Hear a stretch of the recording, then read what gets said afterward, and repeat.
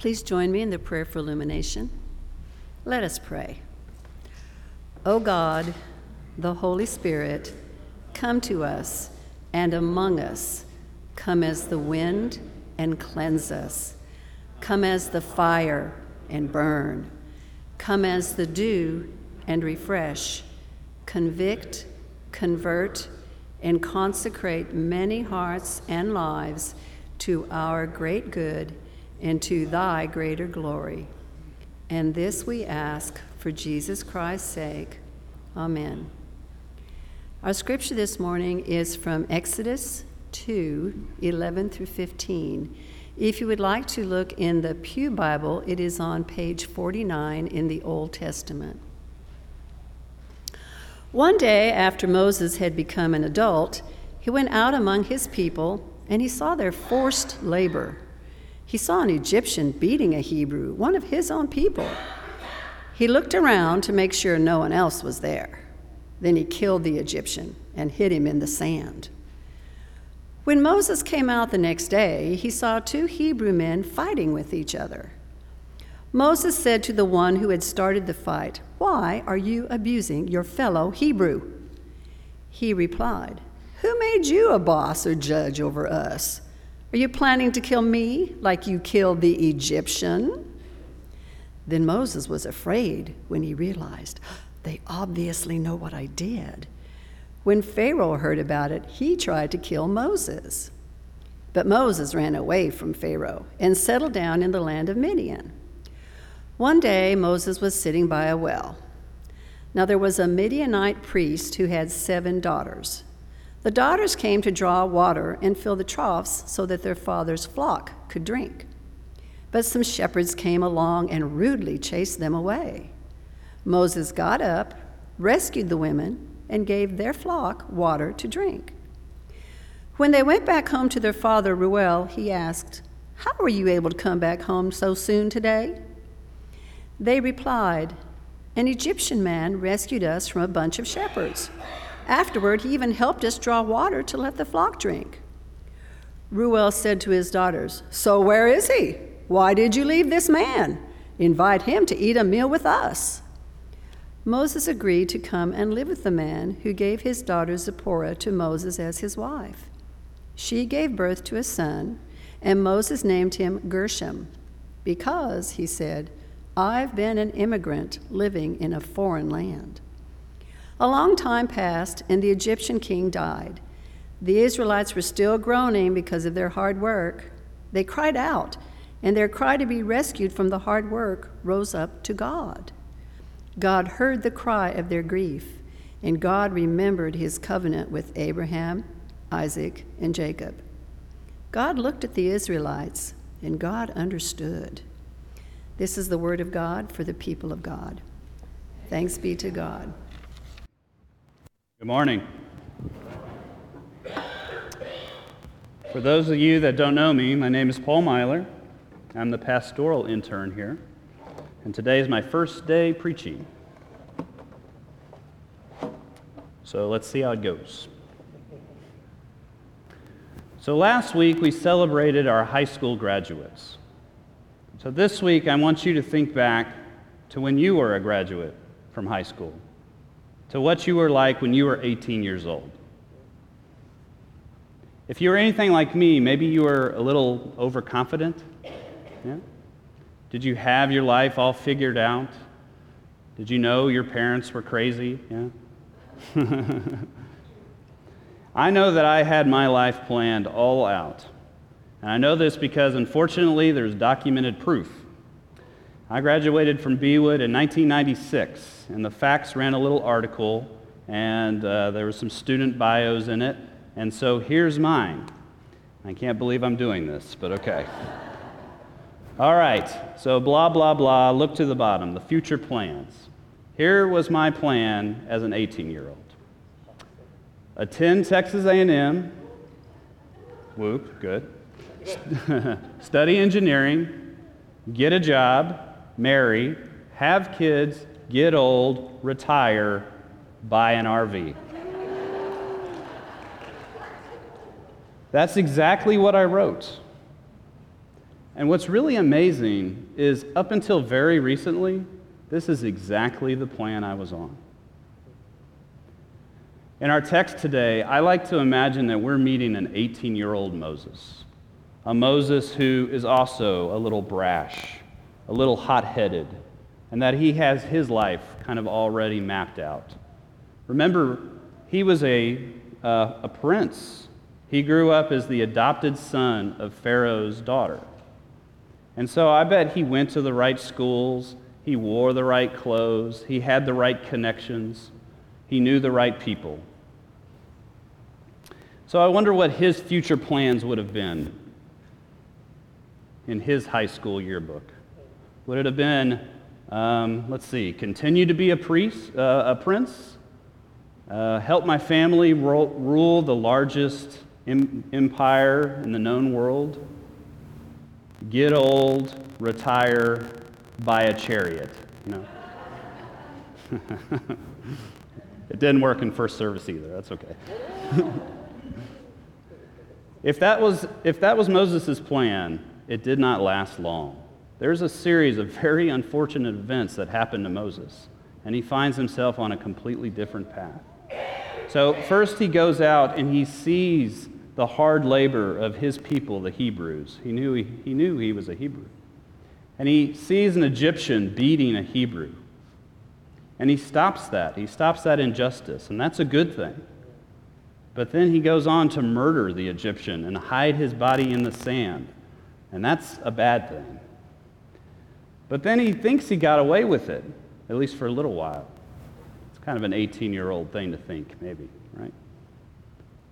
But soon enough, he figures out that he didn't get away with it, that Pharaoh is after him for his life, and he's forced to flee.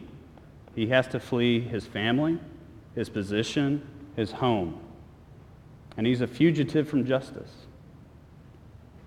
And he ends up in a little town called Midian, this unimportant little backwater spot, as different from the capital of Egypt as you can possibly imagine. And the only work he can find is that of a shepherd, working for his father-in-law. How do you think Moses felt about that? What was his mental state during all this spectacular fall from grace? He went from a prince to a shepherd. Do you think he came out of his tent and looked out over that smelly, dirty flock of sheep and said, I used to be a prince, but being a shepherd is so much better? Unlikely, right? I doubt it. And what future did he have? What future plans did he have? He was stuck. He was stuck in Midian with no way to get out. It's really telling, I think, that he names his son Gershom, the text tells us.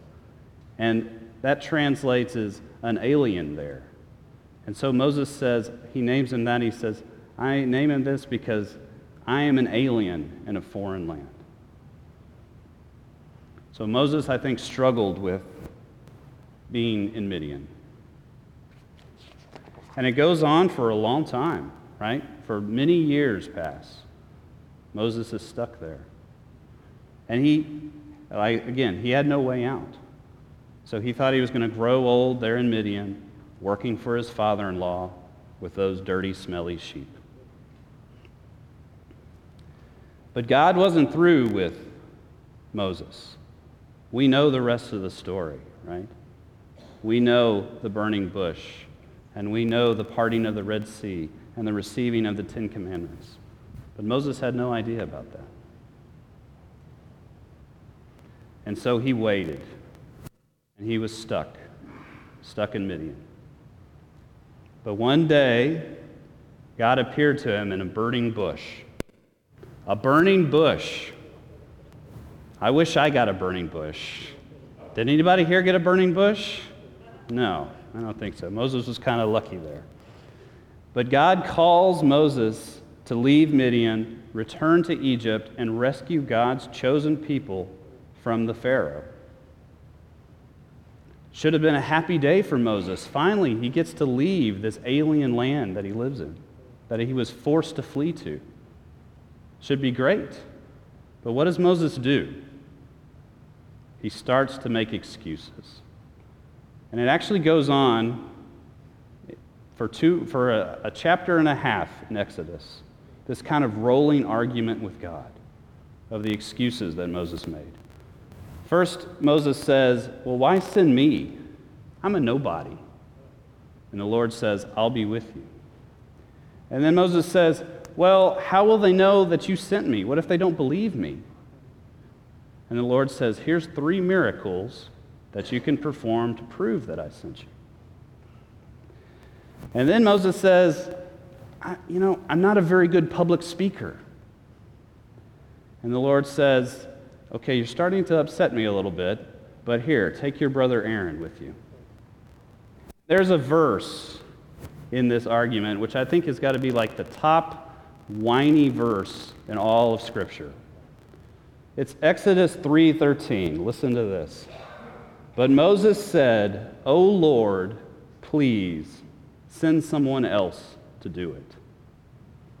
Can't you just hear the whine? Please, Lord, send someone else.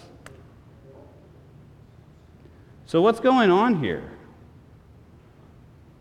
Why? Moses should have been happy. He should have been overjoyed. But instead, he makes excuses. Well, I think for Moses, Midian had become safe. It had become his comfort zone. He had grown complacent there. And so when the Lord calls him to leave, that call is so far outside of Moses' day-to-day experience, so far outside his comfort zone, he doesn't know what to do with it. And so he chooses to remain stuck. I can identify very strongly with Moses because I've also struggled with God's call in my life, and I've also felt stuck in my life, stuck in Midian, so to speak. My discernment story really starts in 2008 when my wife and I moved to Antwerp, Belgium.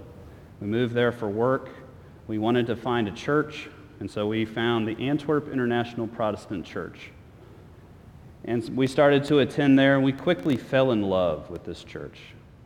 It was an amazing place.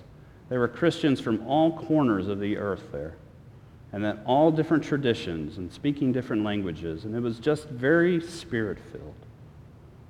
You had everything from Southern Baptist bankers from Alabama to refugees from Iran and North Africa, people who had just converted from Islam to Christianity, and they were just starting their faith walk with Christ. It was an amazing place. There was this Nigerian family, and the father's name was Momo. And you think, Momo, that's a cute name, right? Well, Momo was not a cute guy. Momo was an athlete. He had played for the Nigerian national soccer team, and he was big. He was an imposing, big black guy. And he was not really that into smiling or talking. He was a very serious guy. I would say, I'd go up to him and say, "Good morning, Momo, how are you?" And he would look down at me and say, "I'm well, Paul, thank you." Conversation over. That's all you ever got out of Momo. But he asked to be baptized. And on his baptism day, he had gone and bought a new suit of clothes. And he wore all white shirt, white pants, white shoes, white belt. And as the pastor was baptizing him, the pastor had to reach way up to get the water on top of Momo's head. But as the pastor said the words, "I baptize you in the name of the Father, the Son, and the Holy Spirit," this smile spreads across Momo's face. And it lit up the room. His face looked transfigured. And everyone in the congregation knew that in that moment the Holy Spirit had come and was in Momo's life. It was a very holy moment. So I had that going on one side of my life. But remember, my day job is I'm working in a chemical plant with the Belgians. There's nothing wrong with the Belgians. They're lovely and very friendly people, but they're not a religious people. If you tell a Belgian I'm a Christian and I go to church, they'll say without any judgment, oh, that's nice, I'm a gardener, or I'm a cyclist.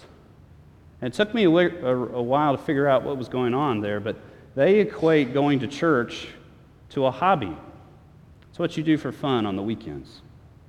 So this idea that we have that, Christianity is something that can change your entire life and your entire way of thinking, that was just a foreign concept to them. And I started to notice that the work environment I was in was just very gray, very soulless, very godless. And I was bouncing back and forth between these two places. Over here, spirit-filled. Over here, spiritless. Over here, joyful. Over here, joyless. And the one that really got me was over here there was hope. But over here there was hopelessness. And it really started to bug me. And I thought, how can I be among these wonderful Christians on a Sunday in this spirit-filled place and then go on Monday morning and pretend it doesn't matter? Because it does matter. It matters to me. And my soul got torn a little bit between these two worlds. And in that tear, in that confusion, an idea occurred to me. A very just small seed of an idea, which said, you should become a pastor. That was such a foreign idea to me that I didn't know what to do with it. I had no idea how to react to that. I said, God, I'm an engineer. Yeah?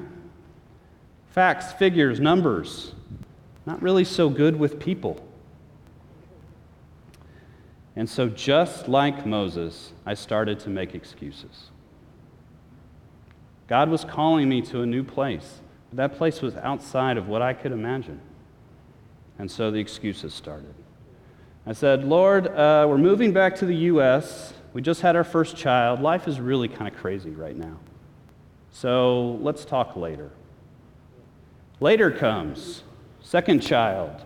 I said, the second child has been born now. Oh, we're very busy. Work is crazy.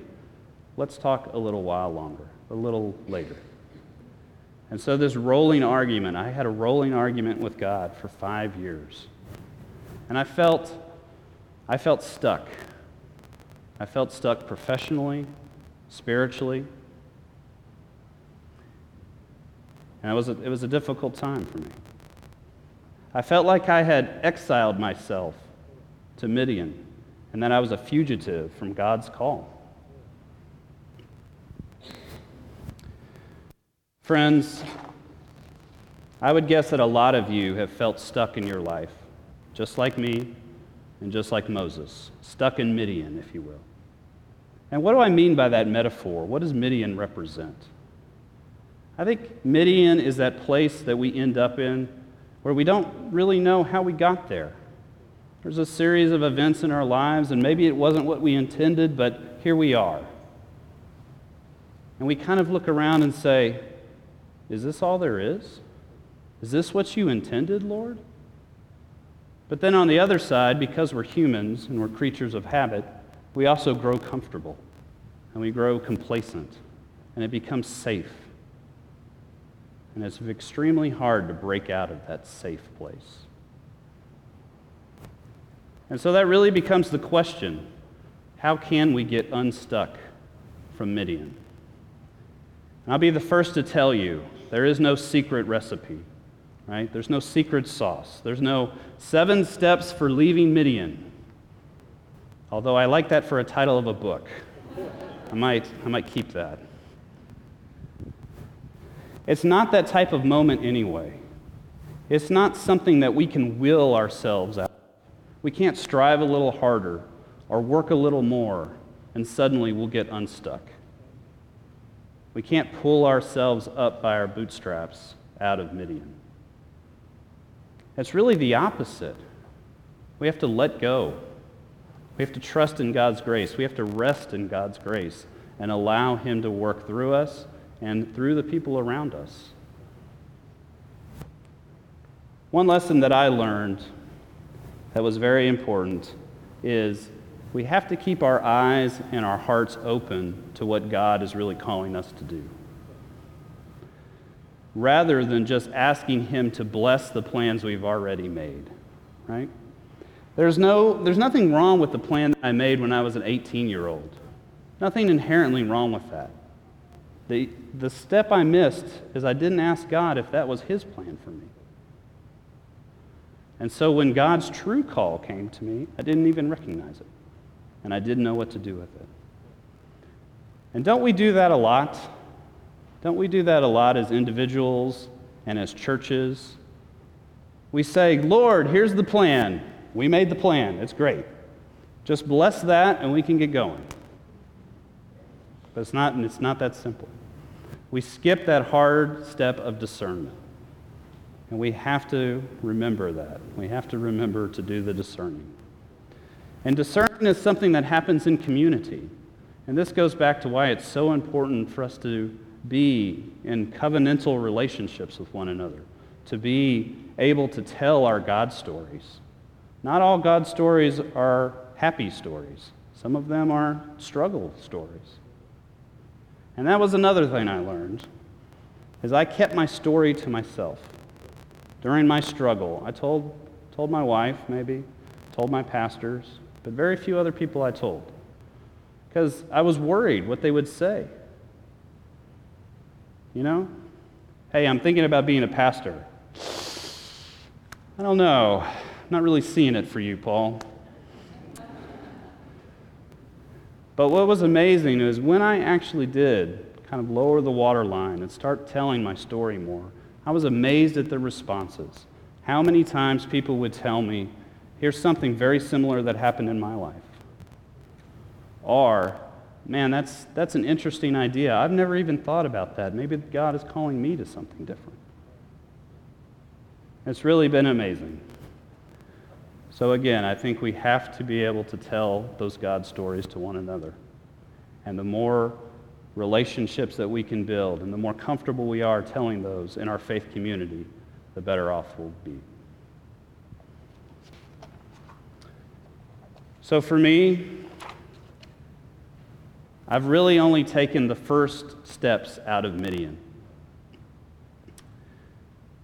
I have been more and more confirmed in my belief that I am being called to some sort of ministry. Not exactly sure what that'll be.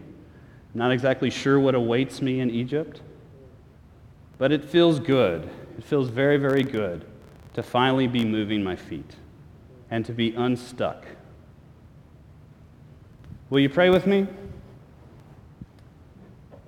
Dear Lord and God, we pray for those Christians who find themselves stuck. Lord, give them a spirit of peace and help them to be confident that your grace will see them through. Help us in the hard work of discernment and remind us to always seek your will rather than our own. Bless our congregation and thank you for the God stories that are always happening among us. Amen.